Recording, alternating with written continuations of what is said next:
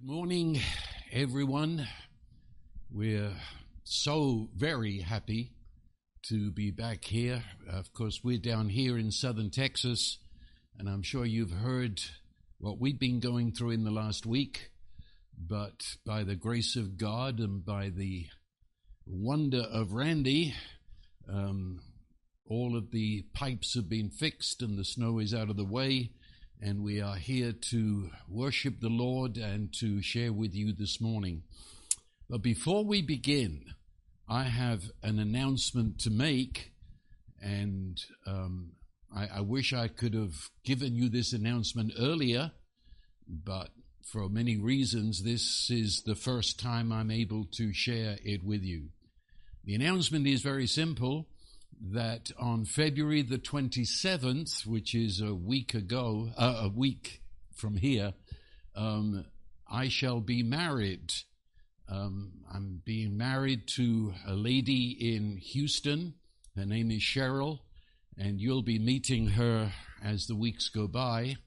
She's coming to live here in Bandera. She is quite an amazing lady. For the last 30-some years, she has worked in the women's prisons in South Texas, first as a chaplain, and now she has her own independent ministry going in and talking to the women of the grace of God, and with special emphasis on going into death row.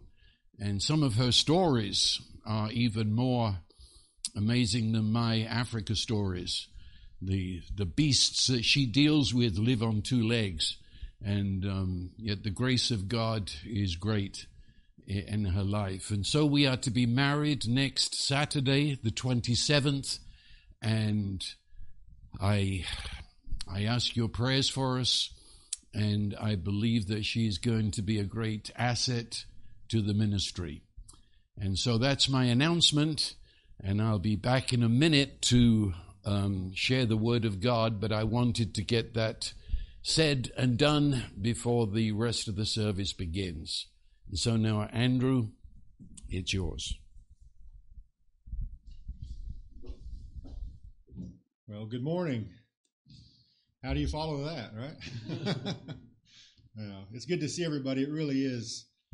This last week that we missed, it's so good to be back. We're glad to see everyone's faces. We're glad to be back together.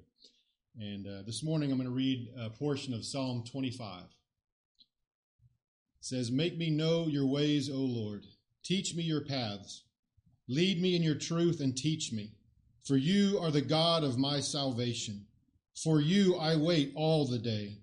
Remember, O Lord, your compassion and your loving kindnesses, for they have been from of old. Do not remember the sins of my youth or my transgressions. According to your loving kindness, remember me, for your goodness' sake, O Lord.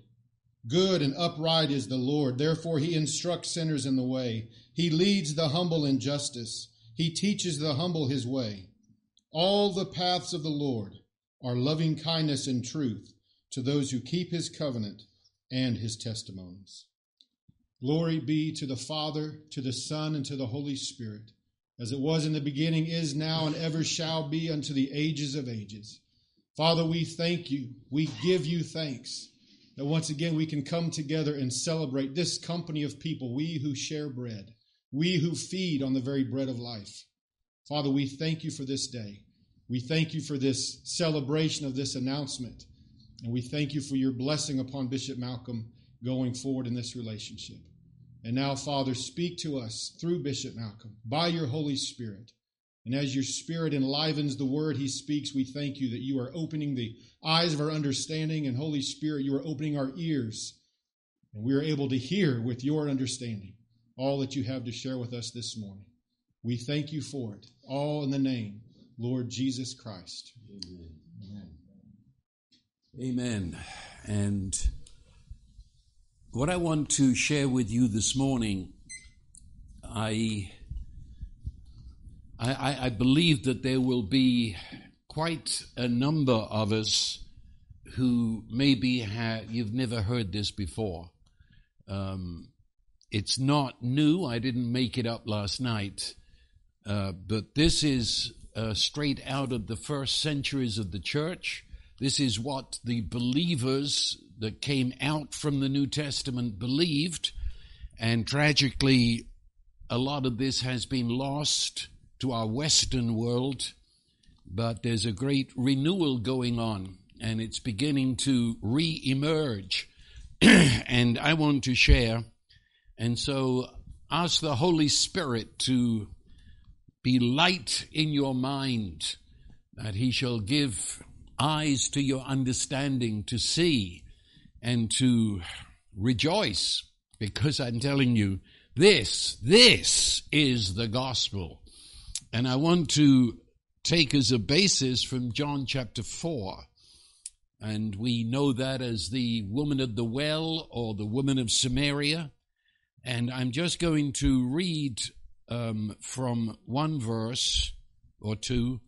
I think most of you know the story. In verse 13, Jesus said to her, "Everyone who drinks of this water that is in the well will thirst again. But whoever drinks of the water that I will give him shall never thirst. But the water that I will give him will become in him, inside of him, a well of water springing up like an artesian well."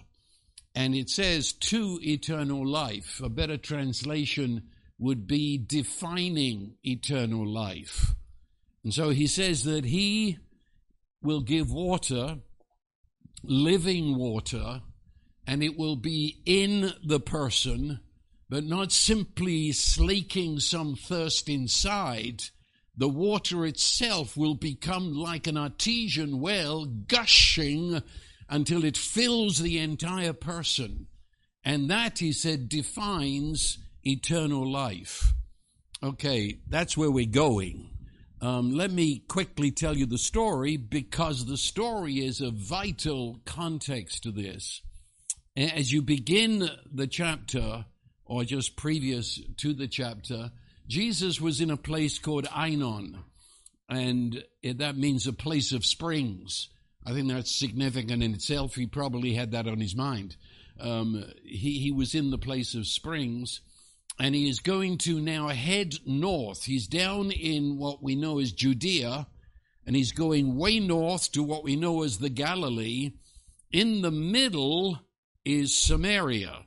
And so if you're in Judea, then somehow you've got to navigate your way through Samaria to get to the Galilee. And he's in Ainon, which is down here in Judea, and they are going to walk. Obviously, there's no other means of transportation. They're going to walk to up into the Galilee, which they stop here at the place called Sychar, which is in the middle of Samaria, which means they had been walking approximately a day and a half. It's about 40 miles from Ainon to Sychar, and a good, healthy person who lived in a day when all you did was walk, that would be about a day and a half journey. And he's weary, and he sits on the well side. Now, Samaritans, I don't think there's a way of describing the relationship between the Samaritans and the Jews. Just let's say they hated each other, and that's really putting it mildly. They had this ongoing hatred between the Jews in the south and the Jews in the north, and here in the middle, the hated Samaritans. And it was a mutual hating. It was based on where the Samaritans came from. They were replaced there centuries before, and so they'd intermarried with whatever Jews were there. And so they're a mongrel people, a bit of everything. They are a mixed race. And for that, the Jews hated them. But then it got into the religion. They accepted the first 5 books of the Bible, which in the Hebrew are called the Torah, but they didn't accept the rest of the Old Testament. So they just had the first 5 books. and claim some sort of relationship to Abraham and Isaac and Jacob. But then it wasn't simply that. They added to that all the pagan religions that they brought with them when they were all mixed up together. And so the Jews hated them for that you don't even know our God. You have a pseudo temple on Mount Gerizim, and you talk about Genesis and Exodus and Leviticus, but you don't know our God. You've got a mixed up understanding of God. They hated them for that. And so there were, the hatred broke physical. And almost every family who lived anywhere close to Samaria would have stories of fist fights. If they met a Samaritan that stoned them on the street, it was ugly. And so when I say from the first verse here that Jesus must needs go through Samaria, that's not exactly true. Because if you were a Jew and you've got to get to the Galilee or vice versa, you don't want to go through Samaria. That's the last place on earth you want to go. And so the Jews who had strong feelings about this would cross over the River Jordan and go up the side, or they'd go way down by the seashore and go up the side. Very few really wanted to go right through the middle of Samaria. You never knew how you'd come out the other side. Well, when it says he must, and I say, no, he didn't. He could have gone the other routes. The must there, the driving, he must go through Samaria. I believe you're tapping in there to the must or the necessity of God the Father, who in and through Jesus, the Son of God. The must there is to find this woman. The must, the driving must, is echoed in that Luke 15, where the shepherd must go into the wilderness to find the sheep. The woman must go into the dirt to find the coin. And the father must run to the son and hug him. That's the must of love, the necessity that this woman and all the Samaritans around her are included. And to a Jew, that's, we won't even go there. To them, when Messiah comes, the Samaritans will probably be the first ones he'll kill. And here, when the Messiah is come, he must. He's driven by love to go to this woman. And so, 40, 50 miles, trudging through more like desert country, they come, and it's midday, hot midday. It's desert-like country, and they are weary. I could stop there. I'm not going to, but the marvel of it is God became flesh, and he is so one of us. It becomes weary. He's tired from a journey. He's hungry, and the disciples go into the city to try and find some food. Jesus, in that weariness, sits on the side of the well. Now, I've been to that well, and I'm sure many of you have too. The Jacob's well, it's still there, and only it's now a lot deeper than it was in those days because sand is built up. But you would sit on the edge of the well. There would be steps going down to where the water bubbled up, and then you would cup it out. And Jesus sits there, sort of an alcove in the shade on the side of the well, but he's got nothing to draw the water with. And the disciples have gone to get food. And he sits there. And across the desert, the city would not be far away, maybe half a mile. And she's coming across the desert under the midday sun. Now, I want you to get this woman. I want you to meet her. She's alone. And that is the very first thing that hits you. If you know anything about these third world countries, when you go to the well, which everybody had to do at least once a day, more probably 2 times a day, And that was always the women who would go carrying the water pots on their shoulder or even on their head. And they would come in groups. Going to the well was the gossip center of the area. I mean, when you go to the well, well, I'm not just going to get water. I'm going to visit with everybody else in town. Everybody's there coming and going and getting their water. I say that because it would normally be at 6 o'clock in the morning before the sun came out. And the next time you'd see anybody at the well would be around 6 o'clock at night as the sun's going down. You didn't go out into that desert and start drawing water under the burning sun. This woman is alone, and she's coming under the blazing noonday sun to get water. It is very significant. Just hold it in mind. She's a Samaritan. Obviously, it says so. And she identifies herself very strongly as a woman, a Samaritan woman, which would mean to say, I'm a Samaritan, I'm not a Jew. They really define themselves as Samaritans more in what they weren't as to what they are. I'm not a Jew. And as a woman, I'm not a man. And I'm coming across this desert with the world view of a Samaritan. That is the politics of Samaria. Everything that made this terrible clash between the two peoples. That's who she is.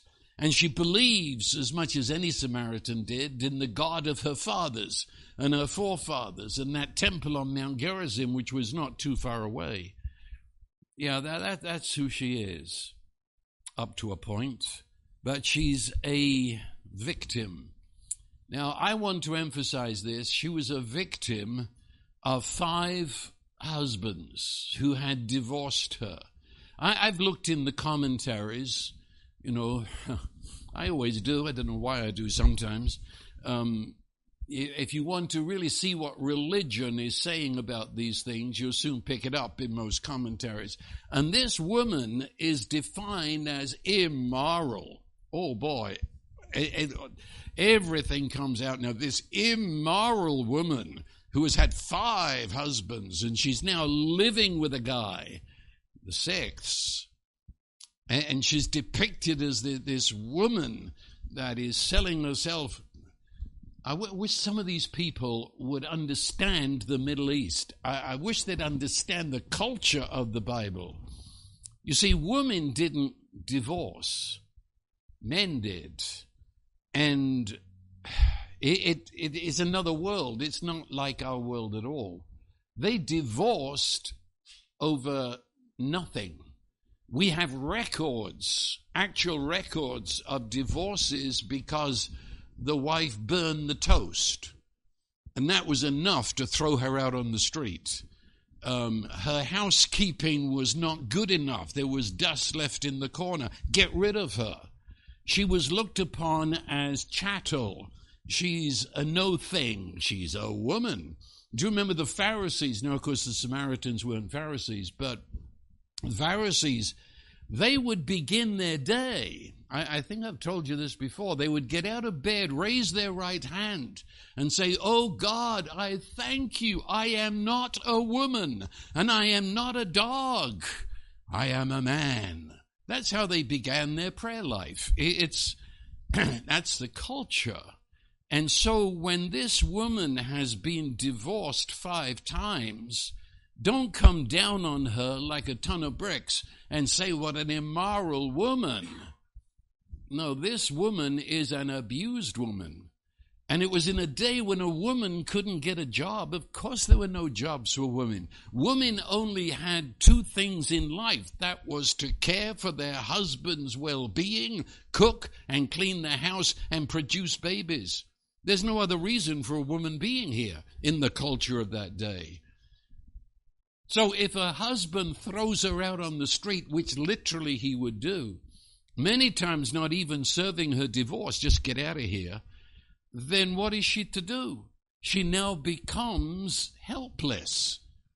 And for quite a time, no other man will look at her, because if she's been thrown out, who wants to take that one in? There's something wrong with her.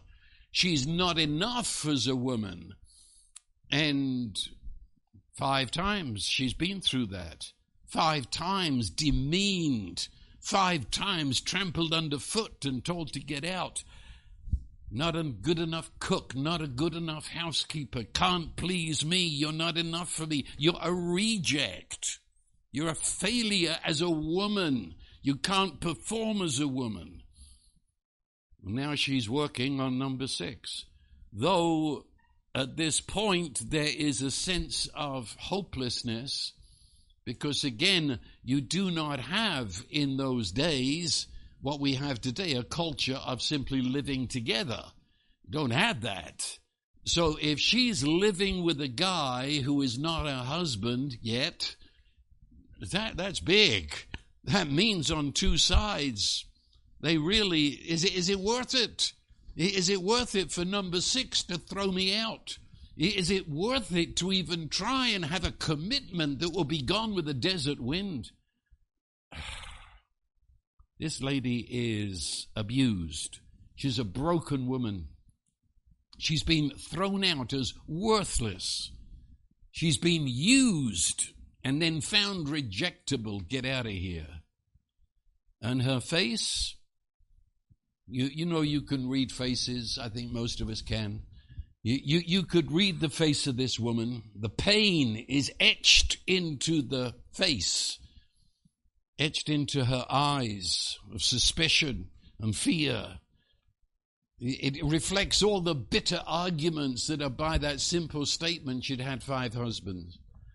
You can only imagine the screaming and the beatings that had gone behind that, the cruel words and the lies and the masks, as she, as well as the man, living a life of pretense. And I say again, she's now run out of hope. Who on earth, after number 5, is going to say number 6 will be different? No. 5 times. And you know what this is? And certainly in that culture, but it's universal. You get people coming together, but they come together believing that this other person, the man or the woman, is going to meet their needs. Let that sink in. This woman, 5 times over, had believed that a man could meet her needs. The trouble was, the man was empty and believed she would meet his needs. You've got 2 ticks and they're both blood-sucking on a dog, but the dog isn't there. And they're sucking life out of each other. And the whole thing falls apart. And that's what's happened here.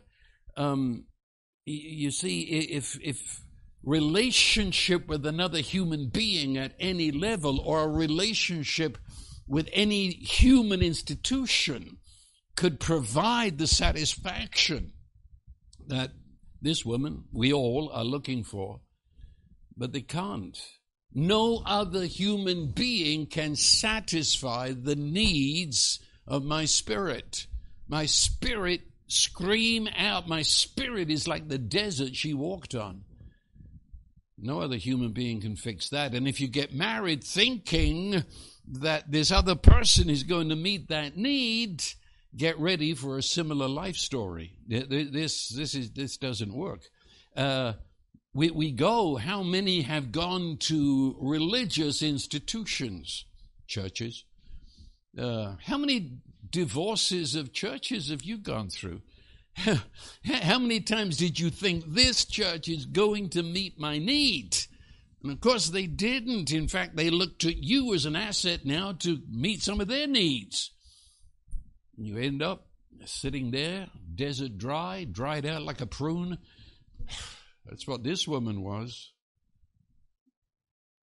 She comes across that desert with another meaningless day. And she comes, note, at noontime, because she's getting sick and tired of the way the women look at her and the women talk about her.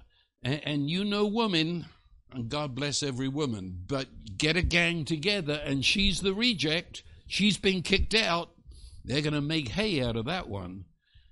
And so there comes a point where I'm sick and tired of it. I'll rather go at noontime under the blistering sun, and nobody's going to stare at me and talk behind their hands about me.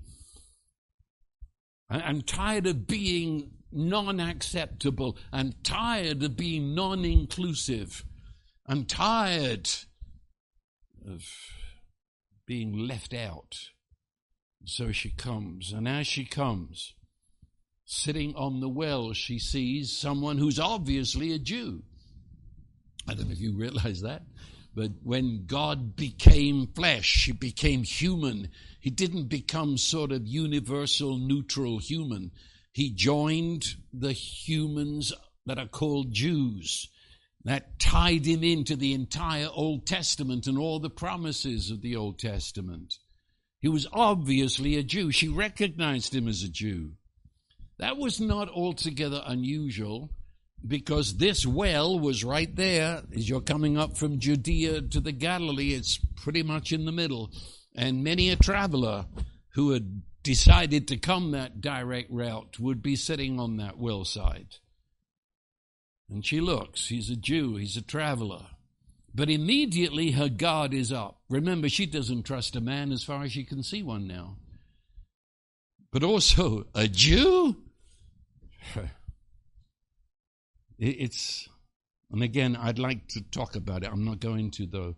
That Jesus, God, became flesh, so one of us, that he is weary, hungry, thirsty, and sitting in the shade of a well alcove, waiting for the disciples to come back with food, and he asks a favor.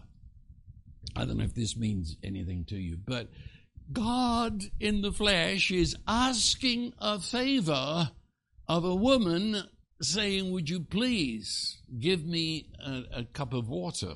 Because you've come with a jug, and if you get water, you could let me have a sip of it. It's amazing. Asking a favor from one of his creatures. But her response is very rough. It doesn't really come through in our English translations, but there's a sneer to her voice. What? She says, how is it that you, being a Jew, ask me for a drink, since I'm a Samaritan woman? She's bristling. And there's the idea there in the language that it was written in, that it's not only ask of me, it's getting it for free.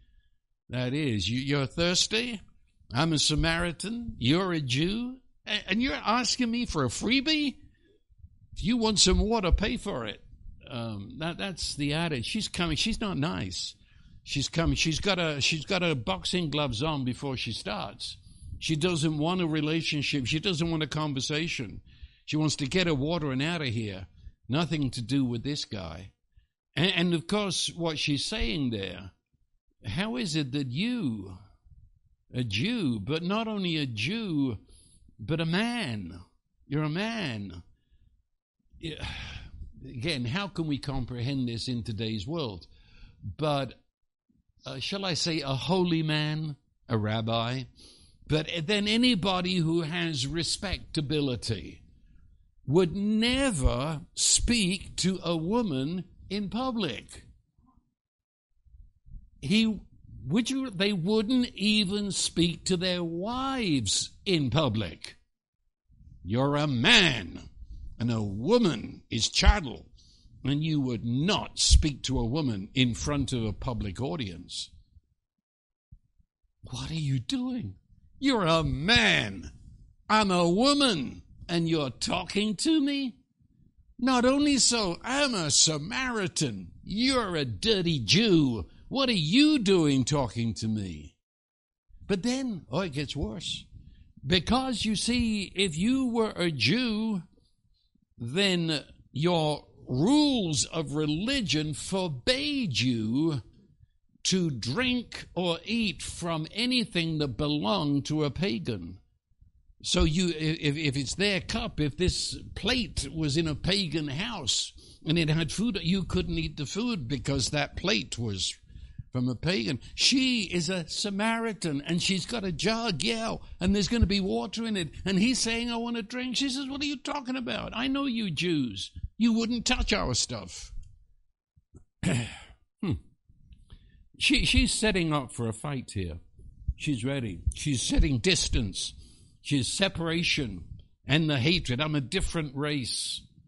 We got different political views. I don't agree with you on any point of your stupid religion. Let me get my water and get out of here. That's her attitude. And Jesus has been raised in that culture. But he is so above it. He does not, how can I say this? He doesn't descend to being merely a Jew. Do you understand what I mean? In life, if we've discovered the life of God in Christ, we do not descend to being merely Americans. We're higher than that. Not in the sense of looking down on others, but we've seen a life and a love that transcends all the hatred between human beings, and he does not answer her. He refuses to come down and fight. He won't. He rose above being, nor does he respond to her as a Samaritan. That's the amazing part. He's not going to deal with her as she wants to deal with him. She wants to fight, he won't fight. She despises him, he doesn't despise back. Rather, he acts as he truly is. And that is that he is God the Son, who has taken our humanity in order to bring to pass in this woman's life the love intention of the Father since before creation. How can I put it? Many of us have been taught that Jesus was here because Adam fell. Have you ever been taught that, So, Adam was plan A. Everything was invested in Adam. And Adam royally screwed it up, hardly before he began. And so God's mad at him, going to punish him. But Jesus somehow steps in, and Jesus is the footnote. So Adam was plan A, and he completely messed it up. So now Jesus comes because the Father's getting really upset. And so Jesus comes to quieten him down and take the place of Adam and pay for his sin and make everything okay. And that's what some of us were raised with as the gospel. No, please. Adam wasn't the beginning. Adam wasn't plan A. Jesus was always plan A. It says in Ephesians, before the foundation of the world. And in maybe a better translation, before the fall of the world, before Adam did anything. It says in Ephesians 1, the purpose, the intention, the will, the reason for creation was that we would be included into the family of the Holy Trinity. No, Jesus is there. He's here looking at this woman, and he's on that mission. He's coming from before the foundation of the world to tell this woman that she's included into the family of God. Makes a whole difference. She is the lost coin. But she doesn't know it. She's ignorant. She is valued by God, who will not stoop down to the pettiness of a Samaritan and a Jew, but sees her valued, of great worth. And she's ignorant. She's totally ignorant. She doesn't have a clue who she is, doesn't have a clue the reason she's here. But Jesus is God on a treasure hunt, and he's finding his way into her darkness to bring her words of light and the love of God. And I like the way he said it. He said, if you really knew who I was, wow, that's a statement. The biggest if you knew who I really was, could you ever comprehend that this Jew sitting on the well is really the creator of the cosmos? Could you believe he is God come looking for you? If you knew who I really was. He said, if you knew that, you would be the one asking me for the living water. And then he goes on. This water that you're going to get, it's good for an hour or two. Then you're thirsty again, back you come, back you come. It's almost a hint that we haven't got there yet, but a hint, 5 times you've come, and still you're thirsty, still you're thirsty. It didn't work. And he said, this drink that I will give will be an artesian well within you, and it will rise and fill your life, and it will define for you eternal life. Now that's really what this whole thing is about. What is eternal life? I've come from my own background, my own religious tribe, and I tell you what, I was raised to believe that eternal life was that if you said this prayer, then you would go to heaven when you die and you'd live forever. That always was a bit, off to me. That doesn't excite me, quite frankly, because so you say this prayer, and then what do you do until you die? And yet the New Testament seems to be full of what you do now. In fact, the more I read the New Testament, the less it says about what we call heaven. And you say live forever. What do you mean? Have an apartment or something and, cook and clean and just keep on living and keep on living, keep on living? Sounds pretty boring to me. No, that's the truth. Just live forever. Have you ever thought about this? What is eternal life? And of course, I think it's that word eternal that gets all that there. And that's not the interpretation of the word. The people of the Bible never understood what eternity. They couldn't understand it. That's very much our Western way of thinking, this abstract idea of foreverness. What it is, it's called the life of the ages. So the age upon age upon age upon age unbeginning, and the age upon age upon age unending. It's the life of God. And so this thing we call eternal life is the life of God.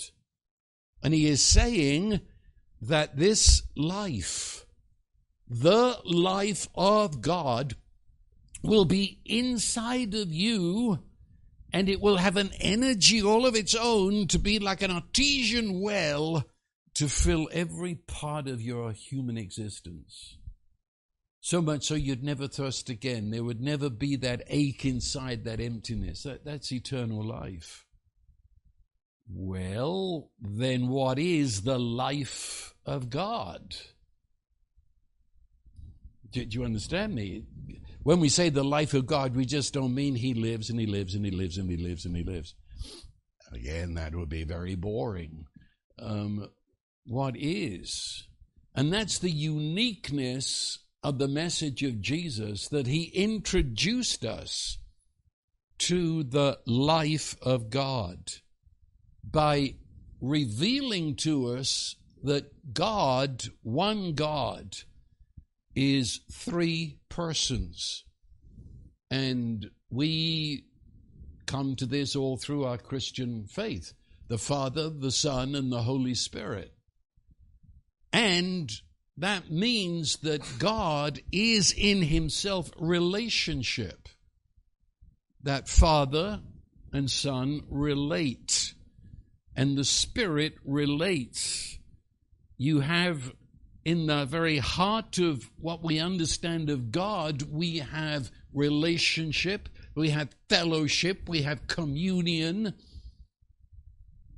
In fact, it says just 2 chapters back in John chapter 1, he introduces this because John is forever telling us about this everlasting life, eternal life. So he defines it right at the very beginning.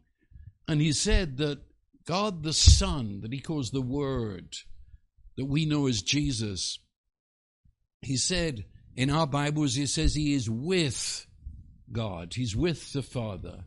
And again, I'm sorry to keep saying this, but that's a bad translation.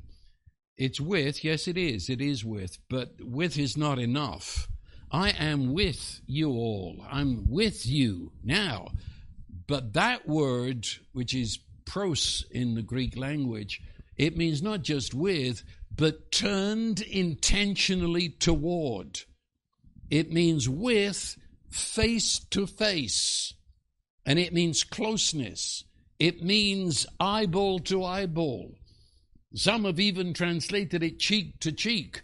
You are in such a relationship that the Father looks into the Father, the Son looks into the Father, the Spirit looks in the with, face to face.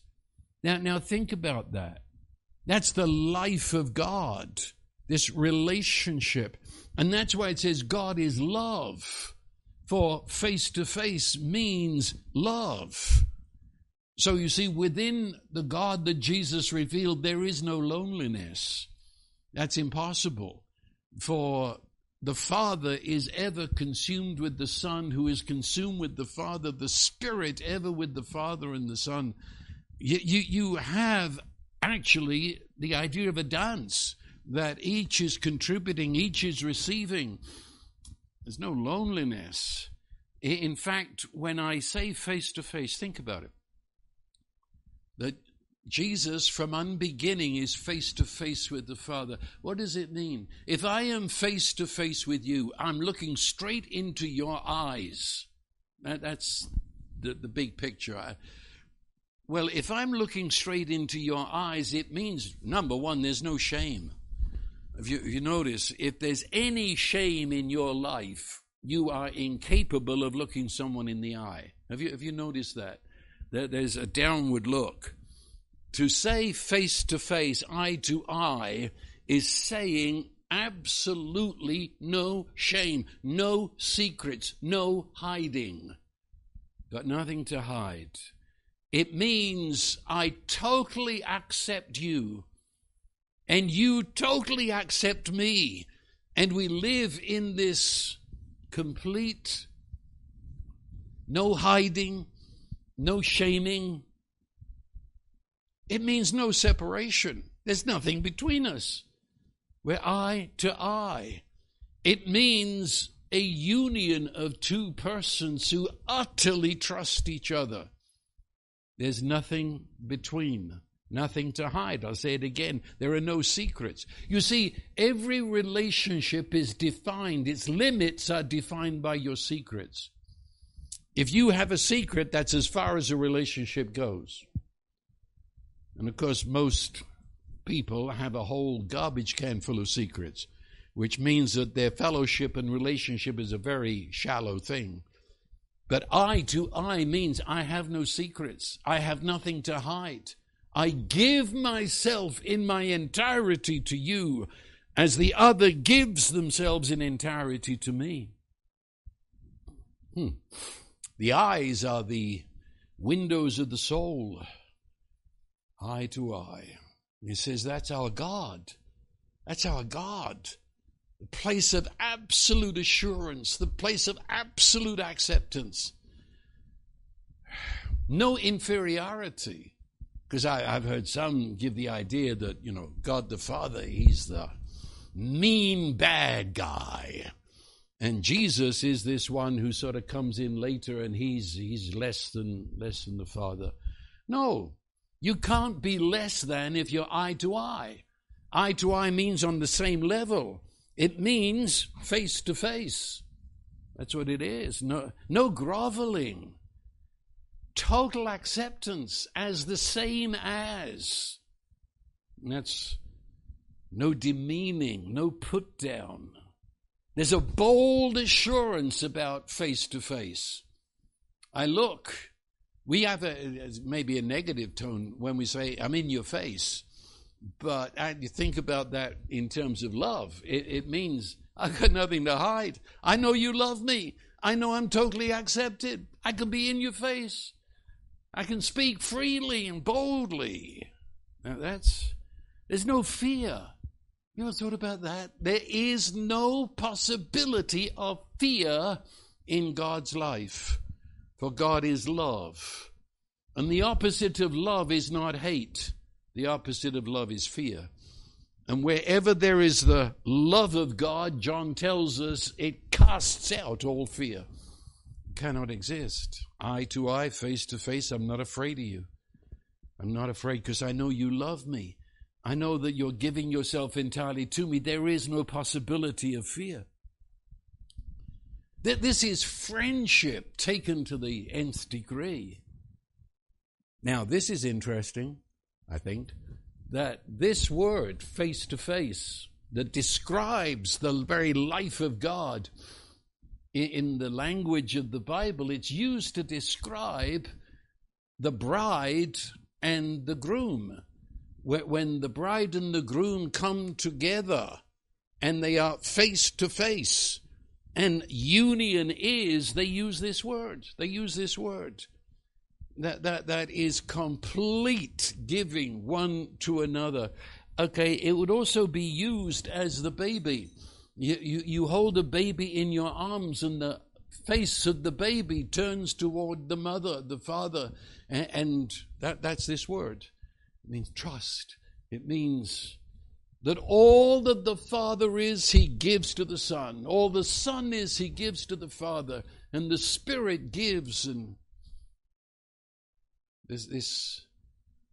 that produces unspeakable joy. Well, we're talking of God, so there's no limits here to anything I've just said. And that means joy. You see, we were raised with a miserable God. When people say holy, they usually mean something close to a funeral. It's holy. God is the ultimate party pooper. Yes. Anything that's good, He's against it. Have you ever thought, maybe if you haven't traveled, you won't have noticed it, but if you go around the world, every culture reflects this. Anyone who didn't know this would begin to think about it. I've been to almost every continent in the world, and wherever you go, you find people come together. It's spontaneous.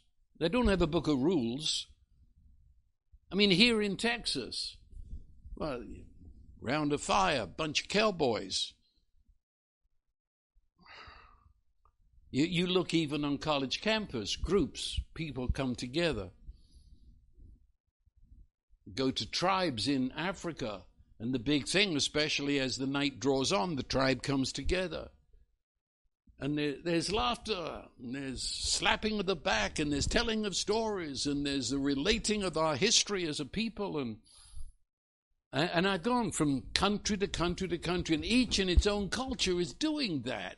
And you begin to think, there must be a genesis. There must be a womb somewhere that we all came out of that is this.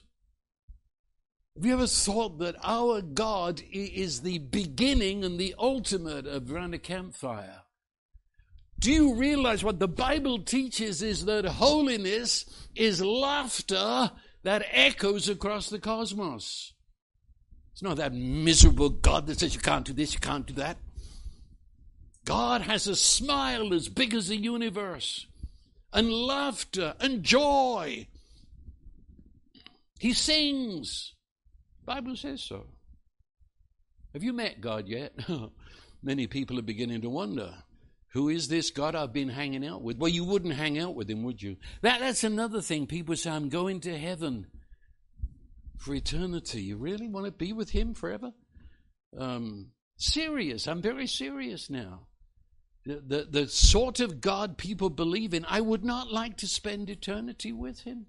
He's not fun. He's continually irritated with us. He created us to be annoyed with us. Well, that's another thing. But joy, this relationship face to face is one of joy. The baby laughs in his mother's arms. The bride and the groom dance together, face to face. No secrets. A family where there's no secrets is a place of extreme joy and extreme peace. Yeah, there's no arguments. Impossible. There's no secrets. And this is another hour, but I'll throw it in. This is righteousness. You've heard of that, haven't you? Righteousness.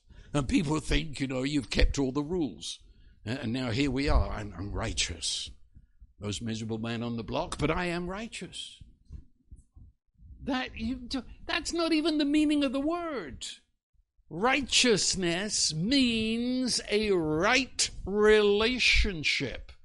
Righteousness is when two persons are face to face and they are ecstatic over their relationship together. That's the meaning, dictionary meaning of the word righteous.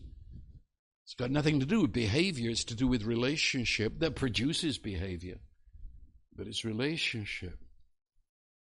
And then, of course, very soon after that, it goes on to say not only face to face, but actually inside each other, without losing each other. So Father's inside the Son, but he never loses himself in the Son. He's still the Father. And the Father is inside the Son, but the Son never loses himself, and so on. That, says John chapter 1, is life. That's life. To be face to face with God and to dance with him in the joy and the peace that arise from that love. John 1 says that's life. That's being alive.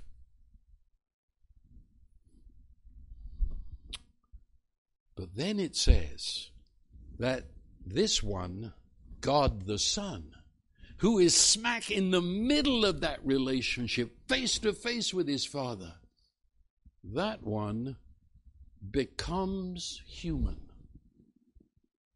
And I mean human. Just where we are. Screwed up, in the dark, don't even know who we are, have no clue what God planned for us. That's human. Or as the New Testament calls it, flesh.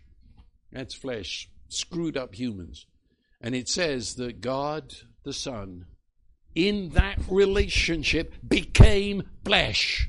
He joined us in our darkness. But in joining us in our darkness, he never stopped in the relationship with his Father, face to face. So what does that mean?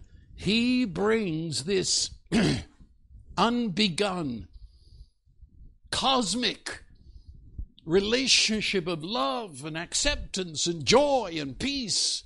He brings it inside he becomes human without ever ceasing to be in relationship with his Father. Why? Because it was God the Father and Son and Spirit's plan from the very beginning. We should be in that family. So God comes and joins human without ever leaving that relationship. And he talks all through the Gospel of John especially, he talks about he and the Father. They're living out this relationship. But I mean, can you get this? And that's what I'm trying to say.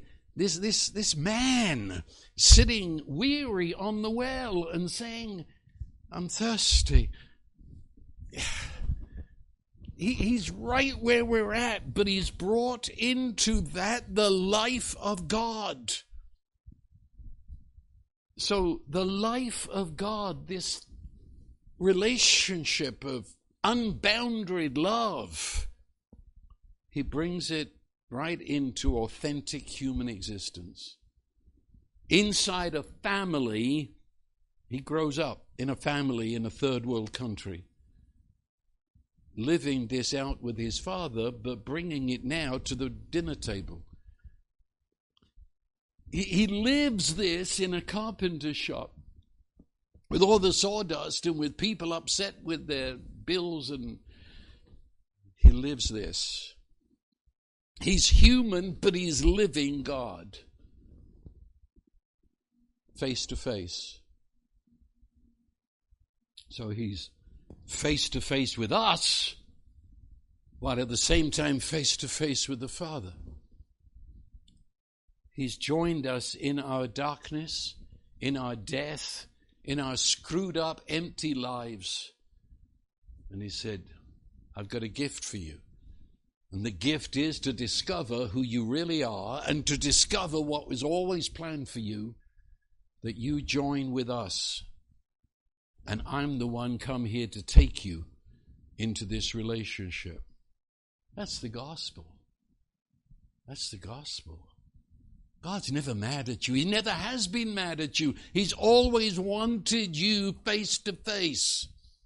And so now God the Son comes to fulfill the heart of the Holy Trinity and bring us face to face with the Father. And that's eternal life. That's what, see, it's God's life. Love, God's love is God's life. There's no separation, no hiding. Separation brings fear and death. And so in John 17:3 it says, now this is eternal life. So we're going to get a definition now. This is eternal life. That they may know, and the word know there is that intimate word of heart knowing, not knowing about. It is heart, it's face to face. He says, this is eternal life, that they may have this heart knowledge of you, the Father, the only true God, and of Jesus Christ whom you've sent. That's it. And the word also know there, it's not a finality. That is, you don't say, well, now I know it. No. It's ongoing. You're knowing and you're knowing and you're knowing. It's the adventure of discovering a knowing.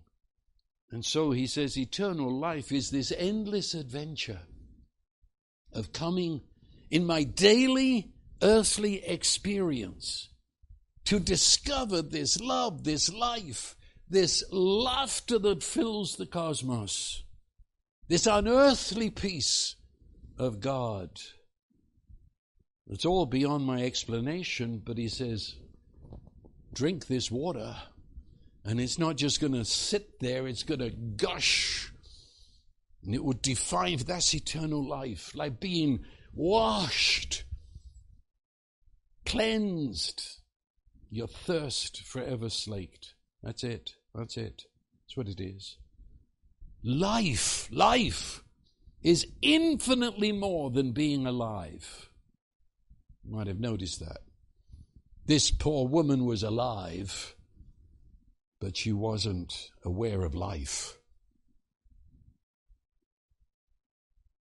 It's actually, Jesus is quoting here from the Old Testament. Do you remember? It's another message, really, but I'll throw it in quickly. You know Ezekiel's river? Do you remember Ezekiel's river? He says that this river had a life of its own, and it was a river of life. And he said when he got into the river, it was up to his ankles, but it wasn't long before it was up to his knees. And he said, then I couldn't stand anymore. I was swimming. And he said, I was swimming inside of life. I was swimming in aliveness. And then he says, I got on the bank and I looked at it. And he said, wherever the river went, there was life.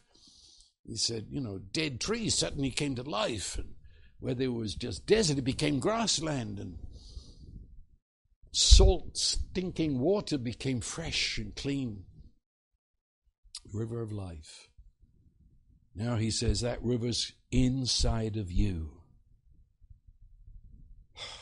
That's what he was offering this woman. And having offered it, he brings up the 5 husbands. Now, I've read this probably 1,000 times. Why did he do that? They're just having this conversation. He says there's this water that's going to change your life. And then he says, go and call your husband. And she says, I don't have one. He said, I know you had 5 husbands, and the one you're living with is not your husband. What's he do that for? Because he doesn't do anything with it. He doesn't go anywhere with it. He doesn't start talking about it. He just announces it. You ever thought about that, you see? The commentators, good old religious people, they say Jesus was condemning her and making her convicted of her immorality and sin.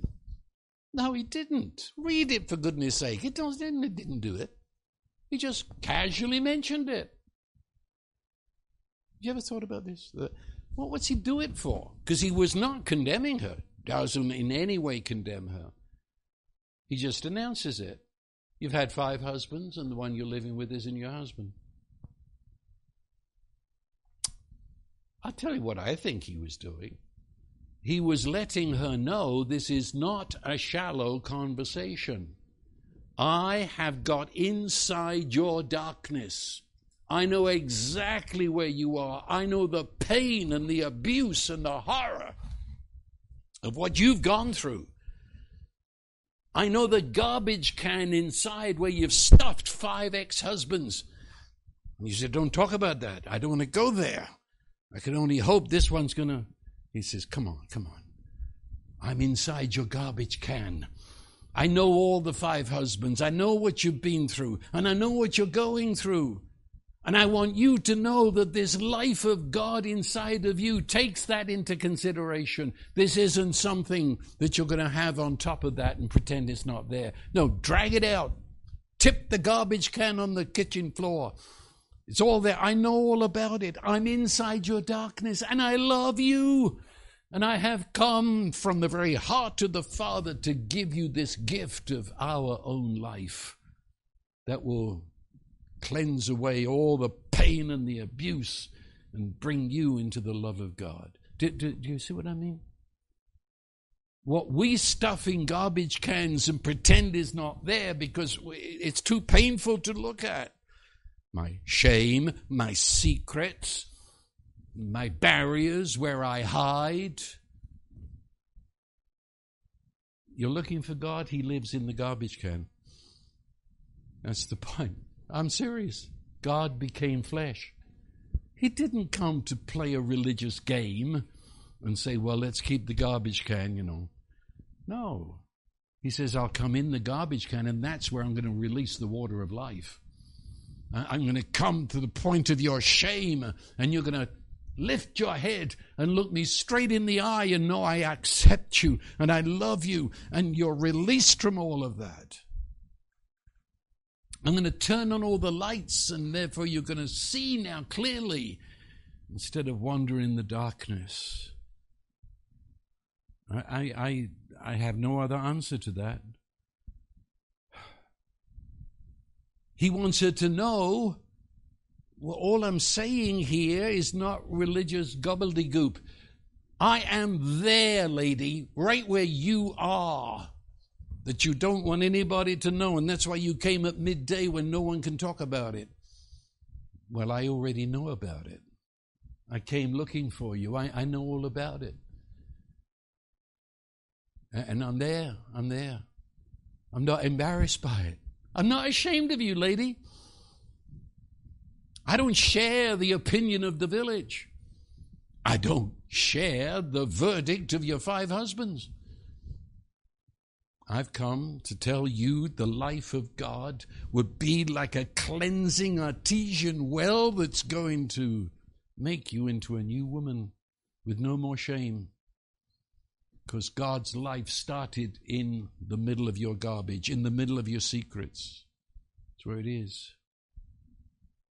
It's not you're playing this religious game up here on the surface and hope no one goes in the basement. No, God starts in the basement. He meets her on her territory, right in the middle of her rejection and her apparent failure, but not to condemn. It's inside the darkness, because that's where he turns on the light. There's more to this story, but there's not more time. So by the time it's finished, she just dismisses it. At least that's what it looks like. She said, okay. When Messiah comes, he's got all the answers. He'll tell us everything, won't he? It's a nice way to finish a religious conversation. And Jesus does something you go through the whole life of Jesus, not once does he say who he is. Never. Right? I mean, you go through, he never says, I'm the Messiah. No, he calls himself the Son of Man. And to this woman, this Samaritan woman, this shame-filled, secret-bound woman, he said, I am. That's the name of God. I am he who speaks to you. He said, I am the Messiah. I think that's pretty much the only person he ever told straight out that he was Messiah, except when he's before Annas in the trial. But it's amazing to me. And in that moment, how can I put it? Something happened. I say, you read this and read it and reread it. When he said, I am the one, I am the Messiah. Something happened. And it wasn't intellectual.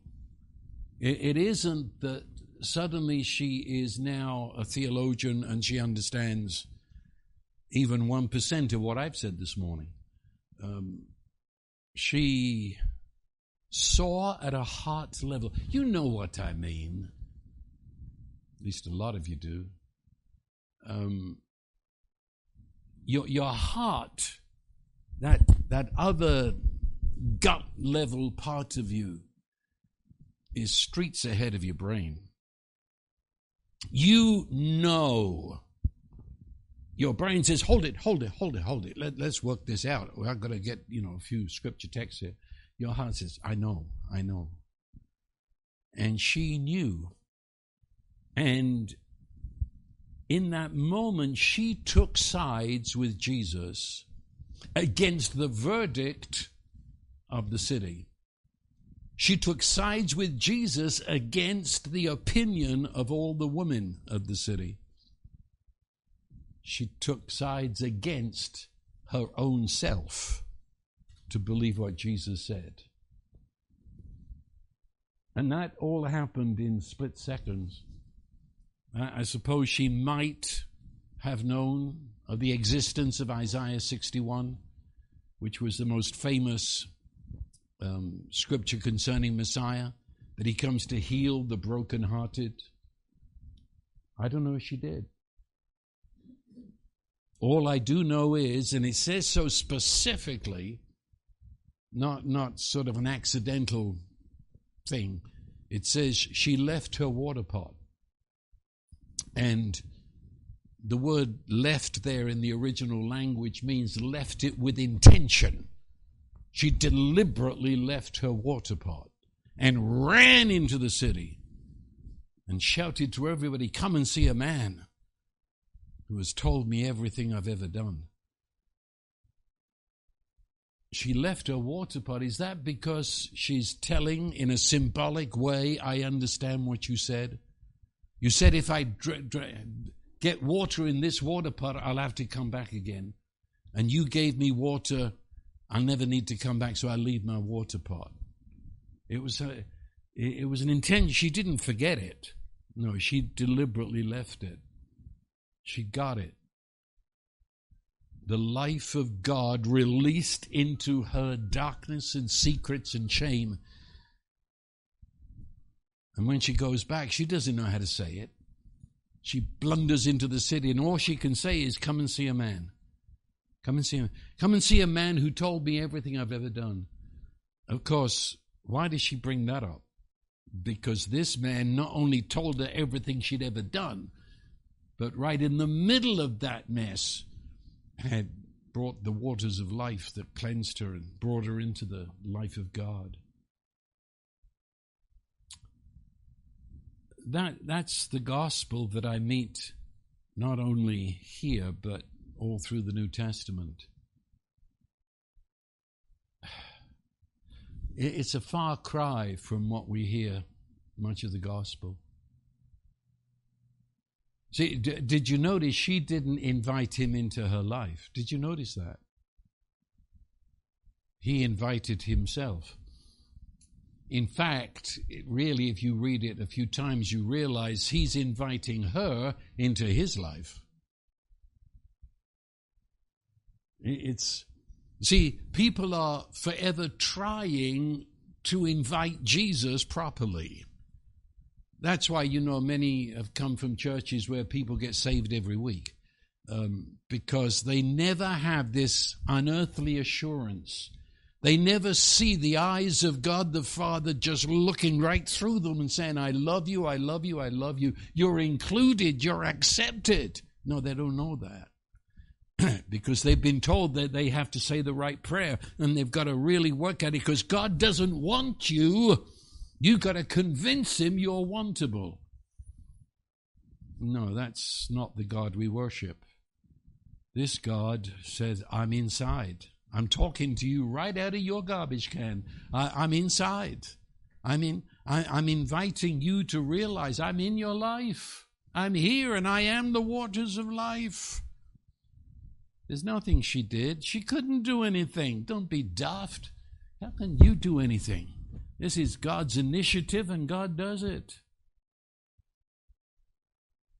He opens our eyes to realize that he has brought us into the life of God. He became human, one with us, introducing us to the face-to-face with the Father. And when he became human, that meant we humans are brought over to his side. And this woman, well, actually, church history tells us that this lady became quite a famous evangelist. She's mentioned in church history, and to the point where finally they martyred her for her faith, and they did it by throwing her down a well. She was totally, radically changed. And I share that with all of us, and I know that all of us are basically, as far as I know, we're all under the banner of Christians. But Christianity in the West is not really a joyous matter.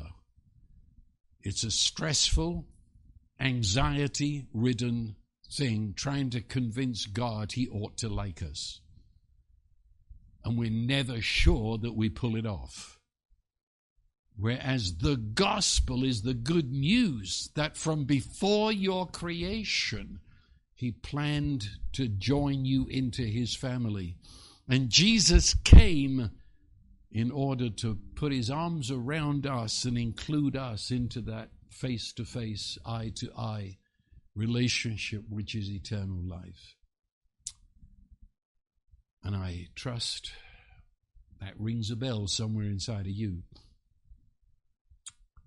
Because it means, you see, you don't have to do something. It means open your eyes, wake up, and realize you're right in the middle of this. Because this is where he has brought you.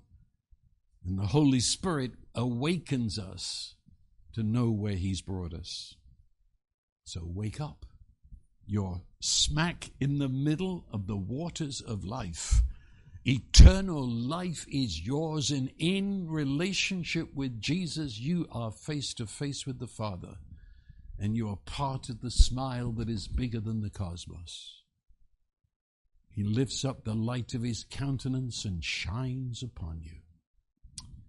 And now the blessing of God, who is almighty love and life, Open our eyes to see our inclusion, to see him alive and light in the middle of our darkness. We receive it. We give you thanks, Lord Jesus Christ. Amen.